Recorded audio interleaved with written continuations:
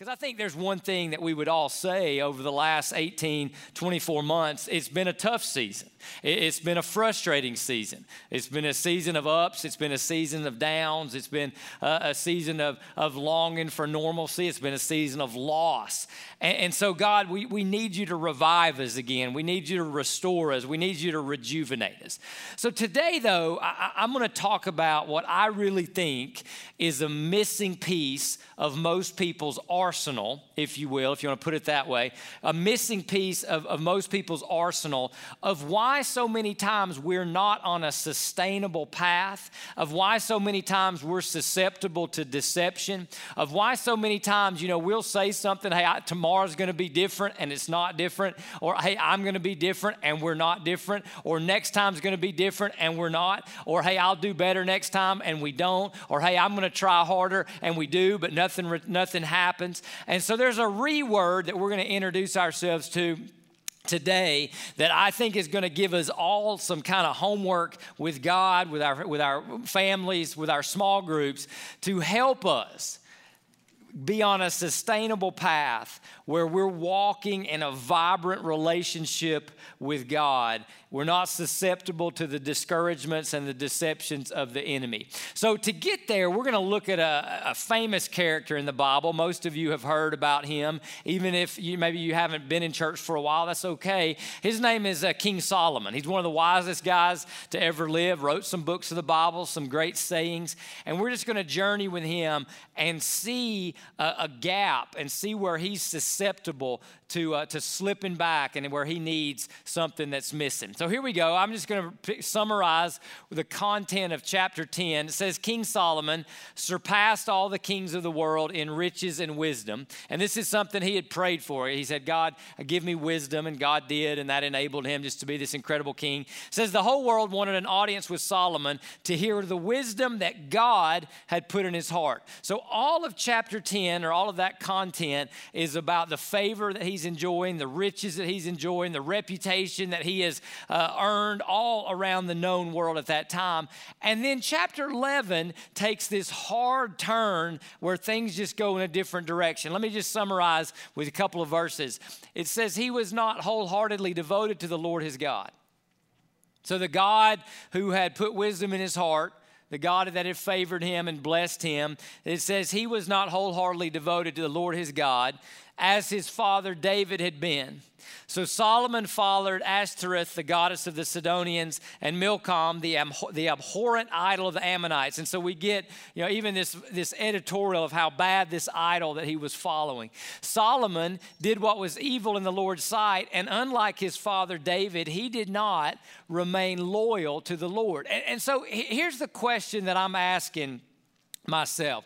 I'm like, how do you go from having everything and life going your way, and you're successful, you're wealthy, you're wise, God has blessed you with this incredible gift of wisdom, and then the very next story in your life, if you will, you turn the page, very next chapter of your life, and you're not loyal to God. And here's what we know about Solomon. He had spiritual experiences that were amazing. He knew about prayer. He wrote about prayer. He knew about God personally from his dad. He can't look at his he can't look at his past and blame his parents. He's just like, what happened? What was wrong? What was missing? And to fill in some of the gaps, you go to the first part of chapter 11. It says this: King Solomon loved many foreign women. And some of you are like, oh, there's where it goes astray, right?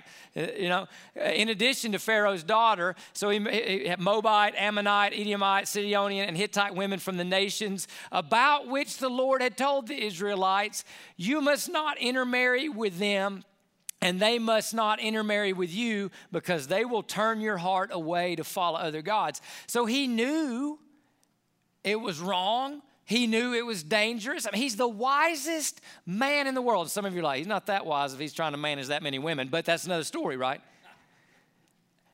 And then it says this: to these women, Solomon was deeply attached in love. And it even gives us a number, which is astronomical. He had 700 wives. Some of you need to read the Bible. You're excited now, right? Where is that? It's amazing, right? He had 700 wives. who were princesses and 300 who weren't his wives. They were concubines, and they turned his heart away. Now, first of all, if it can happen to Solomon, and he's been given the wisdom of God, it can happen to all of us. We're all one decision away from stupid, right? And second of all, the question that we need to ask is, what happened? And how did this happen? Because here's what I firmly believe. I firmly believe nobody is here listening by accident. I firmly believe God, if you're not a Christian, God wants you to become one. He wants to call you his son or daughter. I firmly believe that if you're here, God wants to give you some God wants to restore or rejuvenate or refresh, or God wants to revive you in himself and in his will for your life and his plans for your life and why he died on the cross for you. He didn't die on the cross for you and I so we could go through stuff like this and have our hearts, just drifting and everything. So the question is this: what was missing from Solomon's arsenal? He had everything. I mean, we've all prayed, God, give me a great worship experience. Let me give me an ooey gooey feeling. He had that. We've all prayed, God, let me have knowledge of your will. He had that. We've all prayed, God, I want a great family. I mean, his dad, you read the prayer of blessing, his dad prayed over him. It's amazing, right? We've all prayed, God, I want to be, successful. I want to know right from wrong. He had all of that. If you took our prayer list out and said, I pray for this, I pray for this, I pray for this, pretty much everything you and I pray for, Solomon had. So what happened? And the bottom line, as I sort of dissected and prayed through this, is Solomon was careless with his heart. Solomon was careless with his heart. Now, when I say heart, I don't mean just our emotions. I mean the operating system of your life. I mean the CEO center of your life, where all the emotions, the thoughts, the feelings, everything, the will, all that kind of just comes and produces direction and influences who we are, how we decide, how we choose, what we say yes, what we say no, all of those kind of things. So Solomon was careless with his heart. That's what happened. And see, I think as we wrestle in the American church, as we wrestle with how un-Christ-like we are, and I say that, and I mean, that may make some Christians upset, but you go ask non-Christians what they think of Christians, they don't think we look like Jesus. Okay? They don't think on social media we're suddenly like, man, they're real Christ-like. Because, most people aren't turned off by Jesus. They're turned off by Christians who say they're supposed to be like Jesus. Okay? And that's just, this is where it is. And I look at my own life. Listen. I'm going to put myself out, right? I look at my life. And, man, the COVID stuff and all this stuff and my reactions, my responses, I'm like, man, full honesty. I was like, God, I thought I was over that by now. God, I thought I should have had victory in that area by now. God, I can't believe I thought that, said that, wanted that, wished that, ignored you in that. I mean, you just put it all out there. And it's like, where did that start? Why? And I have to believe that the diagnosis up here on the screen, that I could say Matt has been careless with my heart. And God's interested in our hearts. In fact, let me say this. God's more interested in your heart than your health, than your bank account. God's more interested in your heart than how many friends you have. God's more interested in your heart than whether you're single or not. It's where he works. And here's the thing about the heart. Okay? The heart is meant to be led, not followed. And something or someone is always going to lead the heart. Always. The heart's always going to be led. Who led Solomon's heart? The 1,000 women he was trying to manage. What leads my heart? What leads your heart? So this notion that's out in society, just follow your heart. Please let's not parent our kids that way. Let's not even believe that, because that's a lie, because that's not how your heart's designed. Your heart's designed to be led, not followed, and something or someone is always going to lead the heart. And if we're not careful, something or someone will lead our hearts away from where God wants to take us and keep us and sustain us and strengthen us and bless us and favor us and use us. And so the question then becomes, what do we do about it? Now, let's just go back to the text for just a second. I wish the next verse would say, and Solomon realized the folly of his ways and repented and came back to God. I mean, that would be like a nice kind of church ending. Praise the Lord, hallelujah, see you next week, right? It doesn't say that. In fact, it gets even worse. The man who built the temple that David could not build, and the Shekinah glory of God filled that temple. I mean, the manifest glory of God, a taste of heaven filled that temple. Look what he did. At that time, Solomon built a high place for Chemosh. So the same guy that built the temple for the one true God, Yahweh, Jehovah, the Alpha, the Omega, builds a high place for Chemosh, the abhorrent idol of Moab, and for Milcom, the abhorrent idol of the Ammonites, on the hill across from Jerusalem where he built the temple to God.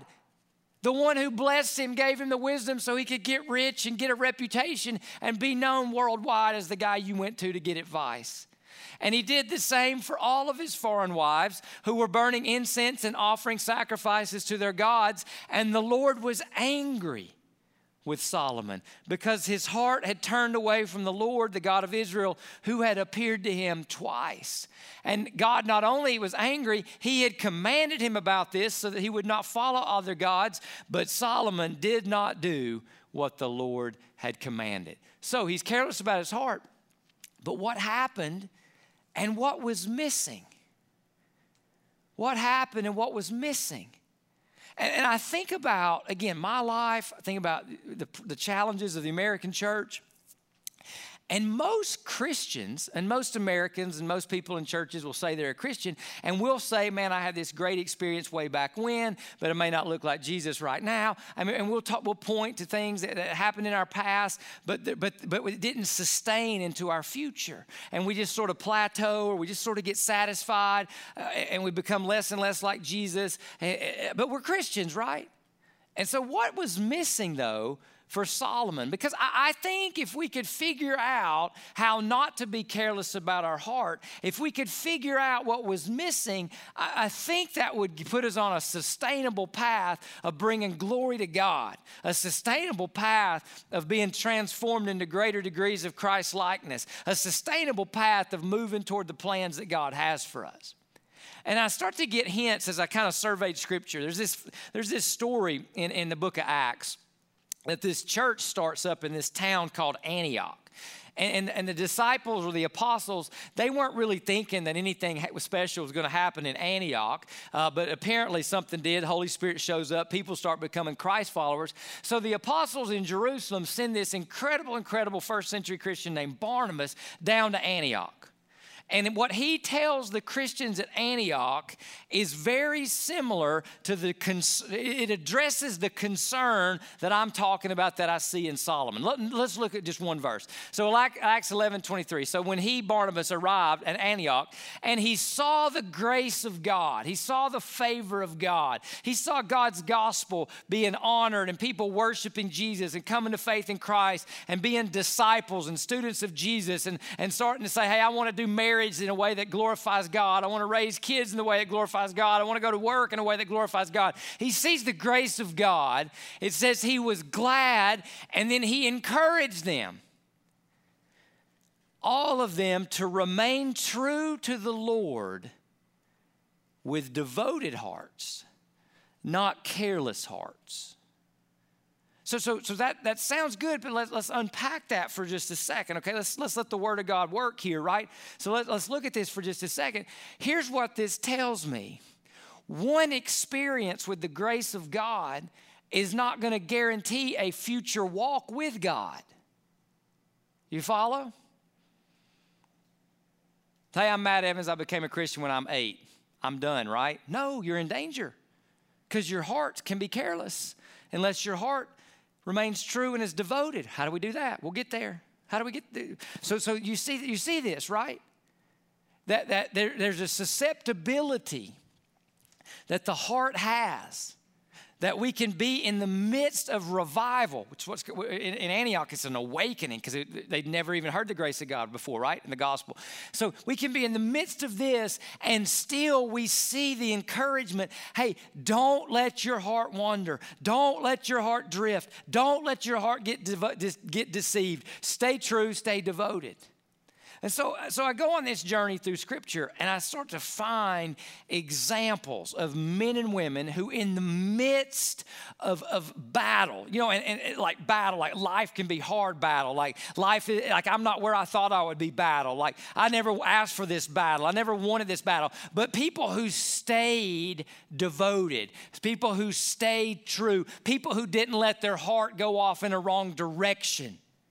And so I started thinking about this guy named Joseph in Genesis. His brothers sell him into slavery, throw him in a pit, tell his dad that he'd been murdered by a wild animal. And then he ends up becoming, the chief slave, if you will, of a guy named Potiphar. And you get this interesting little interaction between Joseph and Potiphar's wife. It's going to make some of you want to read the Bible even more because it's like, wow, I didn't know that was in the Bible. So Joseph was well-built and handsome. Wow, that sounds like I just read something like that on the cover of People magazine. All right, so where are they going with that? You know where they're going with that. After some time, his master's wife looked longingly at Joseph and said, "Sleep with me." But he refused. He refused. And I'm like, whoa. I mean, it's in the Bible. So what conquered his biology? Because, I think all of us could say, many of us could say, if not physically, certainly mentally and emotionally, we've lost this one, right? So what about Joseph? How did he refuse this? I mean, his life had been hard. I mean, this was like the one time in the whole story where sort of something, quote unquote, in a worldly sense goes his way. And nobody's going to find out. I mean, he's kind of that age where you're looking, right? And he refuses. So his heart is not careless. Let's unpack it even more. He talks about it. He says back to her, he says, "Look, no one in this house is greater than I am.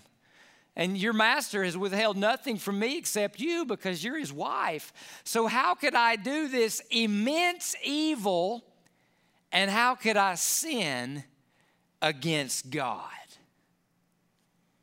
Here's a guy who's already decided that his heart is already set. I am going to honor God. No matter what pit I'm in, no matter what house I'm in, no matter what temptation comes my way, I am going to honor God. And anything that would tempt me to dishonor God, I am going to label it as immense evil. I'm not going to start negotiating with it. Oh, well, there's nothing really wrong with it. Oh, nothing. You'll find out. Oh, how far is too far? No. Anything that would take my heart away from being devoted to God is labeled immense evil, and I refuse it. I don't negotiate with it. Example number 2. We go on in the New Testament. We go to this guy named Daniel. Daniel's a young man who's captured in Jerusalem by an invading power, and they hauled off a lot of young men to come back to the capital in Babylon and serve the pagan king. And God had said all this would happen if the Israelites disobeyed him. So Daniel's caught in the wash of that. He's in the shrapnel of disobedience. And let's just be honest. Culturally, we know, the Bible doesn't tell us this, but most people believe that young men who were captured and put into exile were made eunuchs. So there's not a lot going for Daniel. Not a lot going for Daniel. If you talk about, I'm mad at God. Daniel had some reasons to be mad at God. In fact, if Daniel were mad at God, we would all sit there and give him sympathy and empathy and say, oh, no, we understand because, this is not where you wanted to be in your 20s. A eunuch going to serve a pagan king who thinks your God's not real. But Here's what we get from Daniel in just one verse, verse 8. Daniel was determined not to defile himself by eating the food and wine given to them by the king. And so he asked the chief of staff for permission not to eat any of these unacceptable foods. So I'm scratching my head and I'm like, okay, Daniel, exiled 600 miles, left his family, left his hometown, has to go serve and work for a king that destroyed his hometown. Not where he envisioned. Hey, Daniel, what do you want to be when you grow up? Hey, I want to be a eunuch and I want to work for a pagan king. No, it's not what he asked for. And yet still, Daniel has determined, similar word to devoted, Daniel has determined he is going to remain, the biblical word would be consecrated. He's going to remain separated. He's going to remain holy, set apart for Yahweh. The God that we would understand if he were mad at, he's not. He remains determined, devoted, dedicated to him. So you got to peel back and you say this, summation. Joseph and Daniel have this deep determination in their food choices, in their dating decisions, small things maybe to some of us, this deep determination that's built upon their devotion to God and their determination to remain with a heart devoted to God. Because we would all we look at this and we're like, okay, this is crazy, this is amazing. But because when we say this, compromises in small can lead to compromises in all. I mean, when did Solomon suddenly become disloyal to God? Was it on wife number 2 or 3 or 742? The heart just drifts, right? The heart just drifts towards, it's going to be led by someone or something. And Acts 11, Antioch shows us, hey, the heart can one day be on fire for God. But Barnabas comes along and said, stay there, don't drift. Just because you have it today, just because you're devoted and determined today, doesn't mean you won't be tomorrow. Something's got to go on inside of your heart.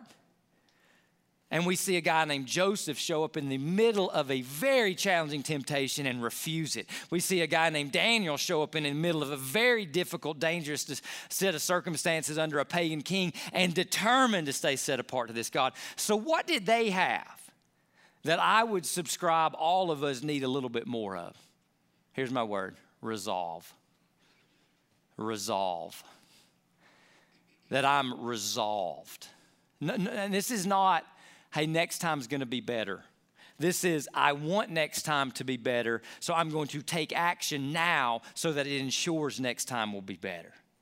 This is a resolve of the heart, right? Where I am resolved that I am going to be and I am going to cooperate and I'm going to move forward and I'm going to determine.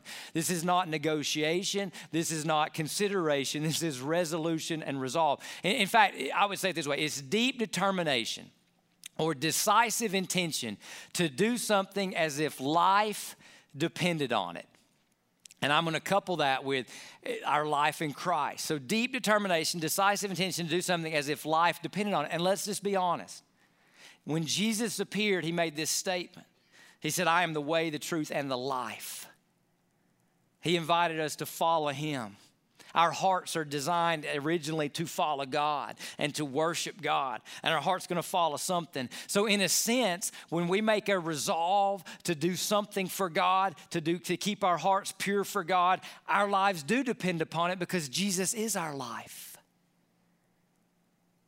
And so when we decide, when I'm talking about this reword of resolve, here's what I mean in a spiritual definition that we see working out in these stories and not working out in Solomon's life.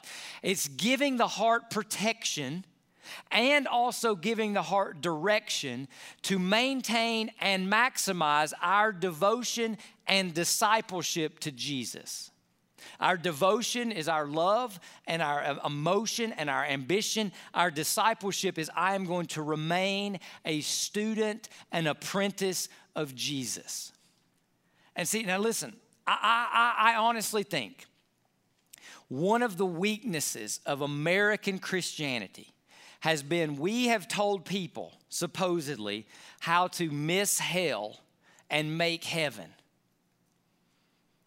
But we have not told people and taught people how to keep their heart on fire for our very life, which is Christ Jesus. So we haven't said to people, you've got to put resolves in your heart. Your heart, you're not supposed to be a jellyfish with the currents. It's like a stick a flag in the soil of your heart, like the Marines stuck a flag on Iwo Jima and raised that flag because this island now is Americans. This heart now belongs to Jesus, and I won't let it drift. I won't let it be deceived, and I don't want it to lose the zeal, the affection, the passion for Jesus Christ. So resolve. So I'll step back, and we can ask this question. Where are we unresolved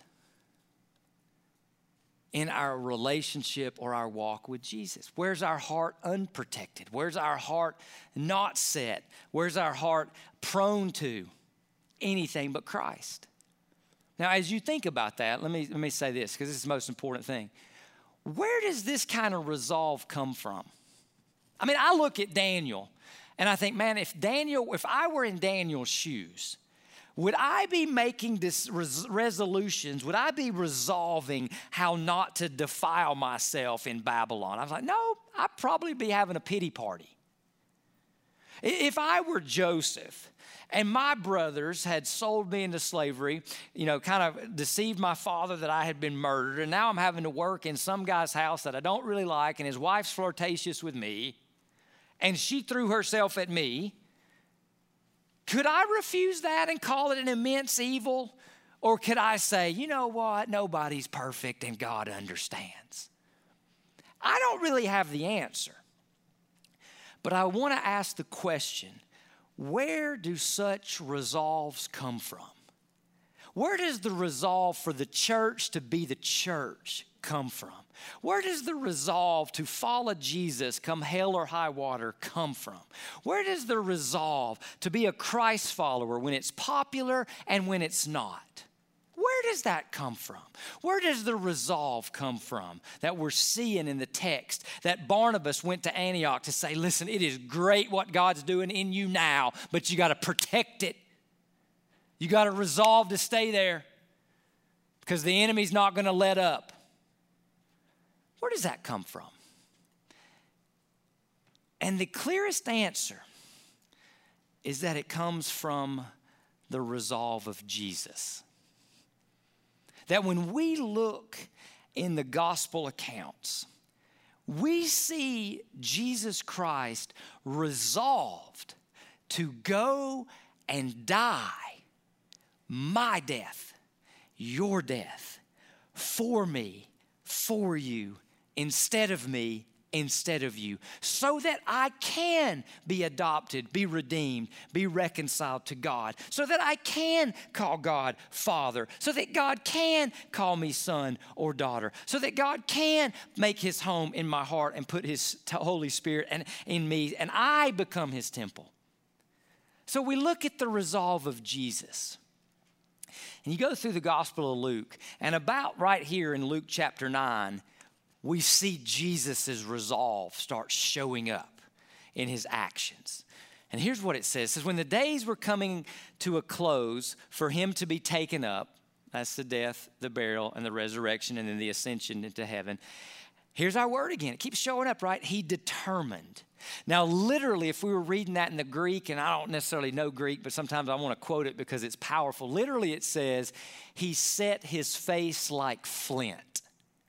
He set so there was deep resolve to journey to Jerusalem, which is to say, he deeply resolved, deeply determined to go to the cross and die for Matt Evans, for every single person listening to me, for every unreached people group in the Amazon, in the Middle East, for everyone.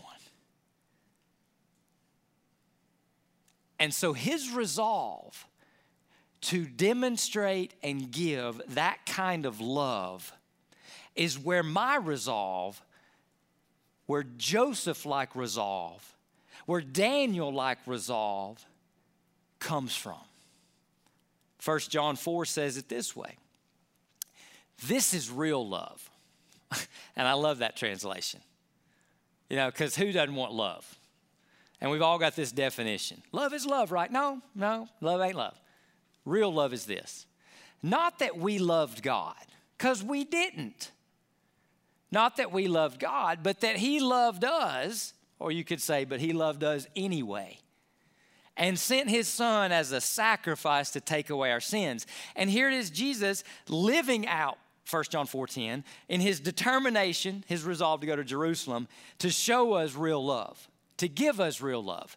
Paul says it this way in Romans 5:8, that God proves his own love for us in that while we were still sinners, Christ died for us. God proves his resolve to love rebellious people like me, like you, that while I was still a sinner, while I wasn't good enough, while I was not interested in God, while I was living my own life, while I was preferring anything to God, while Jesus was not my life, Christ still died for me. And when I see that resolve,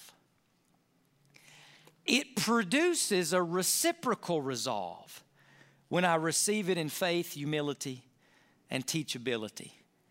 It produces a reciprocal resolve where I'm now resolved to follow him. I'm now resolved to love him. And let me stop. So for all of us, one of the things we have to do to keep our heart resolved is to keep our heart awash in the love of God as displayed in the death of the Son of God. And so one of the reasons I tell us all that First Wednesday is the most important service of the month is not only because of prayer, but because we take the Lord's Supper, which is when we physically sort of reenact, remember, recall, refresh ourselves in the death of Jesus, which as Scripture has just showed us is what real love is. Now, let's go back to a story and show how this works out to produce resolve. So there's this guy named Peter, and Peter was a follower of Jesus. Followed him for, a year and a half, 3 years, something like that. And at the end of Jesus' life for his crucifixion, Peter denied Jesus 3 times. It's kind of real famous. He said, I'll never deny you, I'll never deny you, I'll never deny you. And Jesus said, oh yeah, you will. You'll deny me 3 times before the rooster crows in the morning. And Peter's heart wasn't resolved. And so when it became inconvenient or uncomfortable to be identified with Jesus, Peter would just deny Jesus. And so, but then Jesus comes back to life in the resurrection, and before the ascension, Jesus reinstates Peter. And the reinstatement or the reconciliation with Peter and the path he puts Peter on is all driven by the love that Peter has for Jesus and Jesus has for Peter. So watch just one part of the interaction. He comes up to Simon, and he says this. He makes this statement, and I'll read it for you because we got the slide a little messed up. He says, Simon, son of John, so Peter, do you love me? That's a simple question. Do you love me? And Peter says, yes, Lord, you know that I love you. You know that I love you. And so he gives him his path. He says, all right, I want you to be a shepherd of my sheep. So he wants Peter to be resolved to move into some form of teaching and pastoral ministry. But where is that resolve going to come from according to Jesus? Is it going to come from, hey, Peter, do better next time? No. Is it going to come from Peter, hey, try harder? No, it's going to come from, Peter, do you love me? Because I have loved you. And so I'll say it this way. Our doing comes from what he has done, flows from what he's done, is driven by what he's done. So when I am awash in the love of God, when I am devoted to God in this kind of love, it's easier for me to see when I would act out of bounds of that love. And it's easier for me to resolve like Joseph and say, no, I'm not going there. It's easier for me to resolve like Daniel and say, no, I'm going to keep myself sanctified or consecrated or set apart to God. It's easier for the church at Antioch to remain true to God when they understand the depths of what God has done for them. So part of our challenge in American Christianity is to not ever get over what God has done for us. And to stay fresh in the love of God. Paul will say it this way. And this is where resolving comes from. He says, listen, my dear friends, just as you have always obeyed, so now, not only in my presence, but even more in my absence, work out your own salvation. There it is, work it out. Be resolved to work out your salvation. Work out the grace that God has given you with fear and trembling, for it is God who's working in you both to will and to work according to his good purpose. So as God works in us, in his love for us, as proven, demonstrated, declared, displayed, and poured out into our hearts by the Holy Spirit through what he's done for us on the cross, we want to reciprocate that by resolving to stay in love, to grow in love with God, which is what Solomon would not do. He wouldn't draw the boundary. He wouldn't resolve to build a guardrail.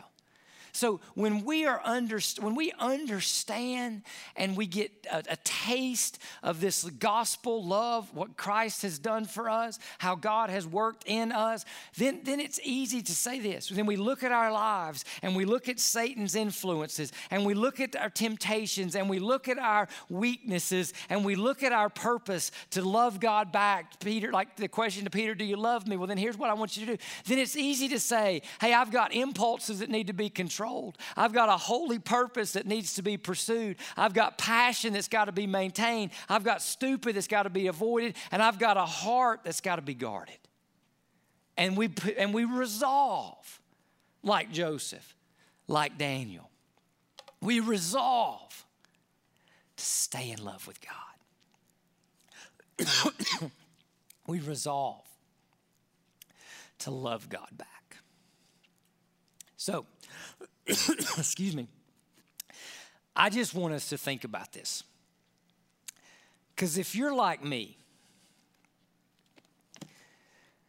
this season has identified in Matt Evans some unresolved areas, which are in effect vulnerable areas to Satan, to my own sin, flesh, pride, to fear, to discouragement, to defeatism, to susceptibility, to vulnerability to the enemy.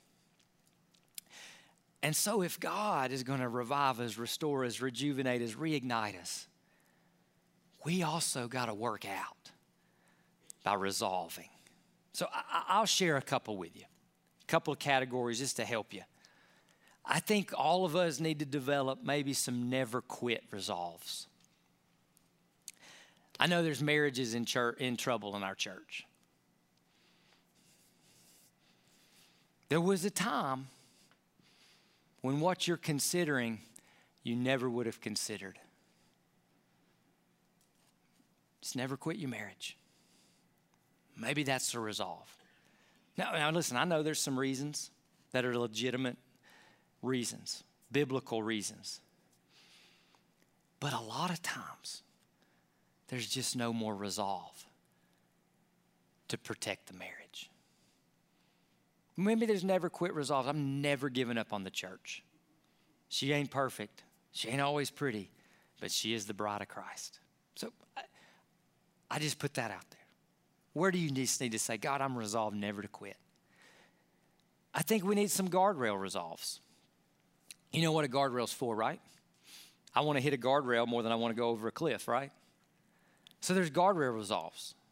Guardrail resolves of, hey, I'm just not going to go there. Instead of getting as close as I can to the edge and then maybe potentially falling off or getting lured off, I'm going to just take back and make a guardrail to protect my life or to protect my marriage or to protect my purity or to protect my ministry or to protect my witness or to protect what God's doing in my life.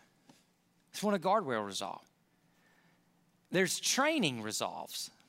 See, God wants to train you to be someone you may not be right now. So God wants us to have love and joy and peace and patience. God wants us to be compassionate.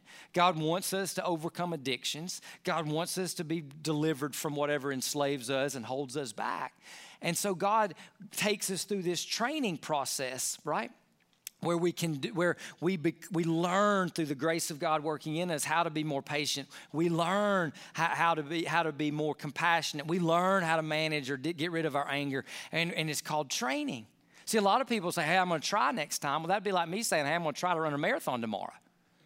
I mean, I'd get certain far, but I wouldn't make 26.2. But I can tell you this, I have trained to run a marathon, and training is different than trying. So when people are like, hey, I'm going to quit drinking. Okay, what's your plan? What's your resolve for that? No, I'm going to quit drinking.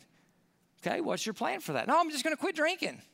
Or, hey, I'm not going to be as harsh with my kids with my tone of voice. Okay, what's your plan for that? I'm just not going to be as... No, that's an intention. That's not a resolution. That's not a resolve. A resolve is, hey, I'm going to memorize Proverbs 15:1, which tells me a gentle answer turns away wrath, but harsh words stir up anger. I'm going to memorize Proverbs 15:4, and I'm going to invite some of my faith friends in my small group to hold me accountable. I'm going to ask them to ask me every week, how is my tongue toward my wife and toward my kids? That's a resolve, right?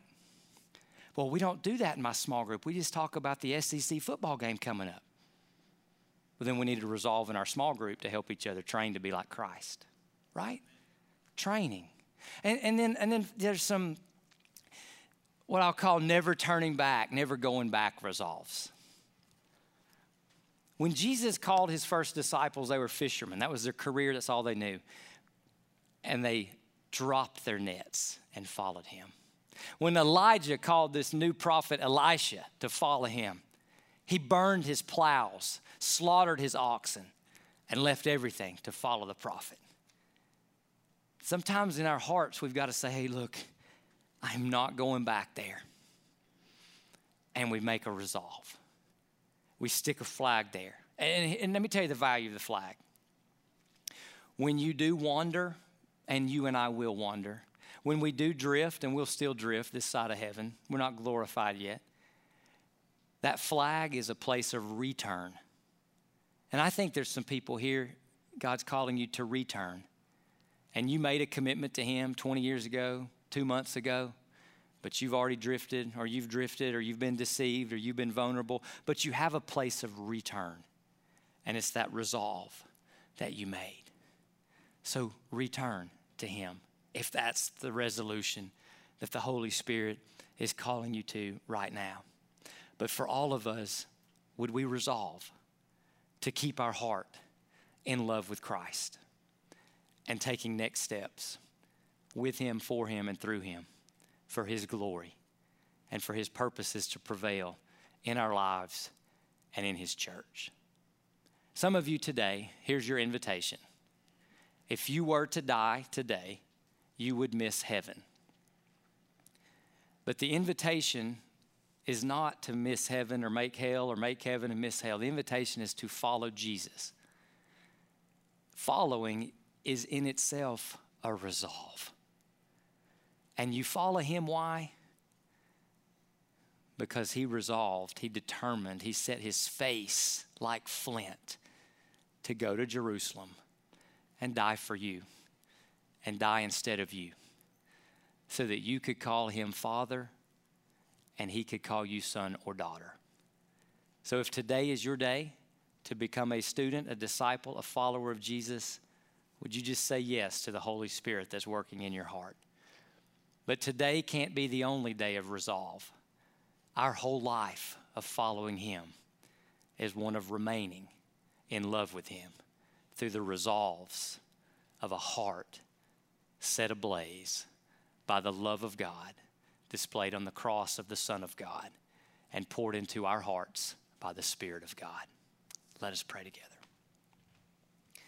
God, I'll ask you just to work in every heart here in the room. You're sovereign, God. I can't work this. I can't preach this. Your Spirit has to do this. So, God, I just pray that there's not a single heart that's unaffected. I pray there's not a single heart that's foggy. I pray there's not a single heart that's indifferent or ambivalent. If there are, God, I pray you forgive us right now. Because if our hearts are not affected by the gospel, the problem is not with the gospel, it's with the heart. God, call some people home right now, back to you, to return to you. God, save people right now.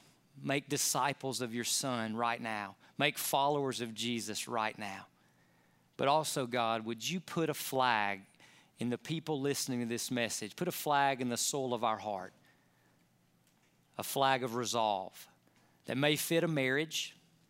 It may fit an issue we're dealing with. Maybe something where we just say we're not ever going to quit. We're not ever going to go back. But God, would you just put resolve in heart after heart after heart after heart as we see your resolve to die instead of us and to die for us and to put your love into us. And God, I just want to put this question that you asked Peter out here and let your Holy Spirit work it. To the church, to the folks listening to this sermon on this day in history, the words of Jesus. Hey, folks, do you love him? Do you love him? And may you know that you know that you know that he loves you. In the name of the Father, the Son, and the Holy Spirit, we pray. Amen.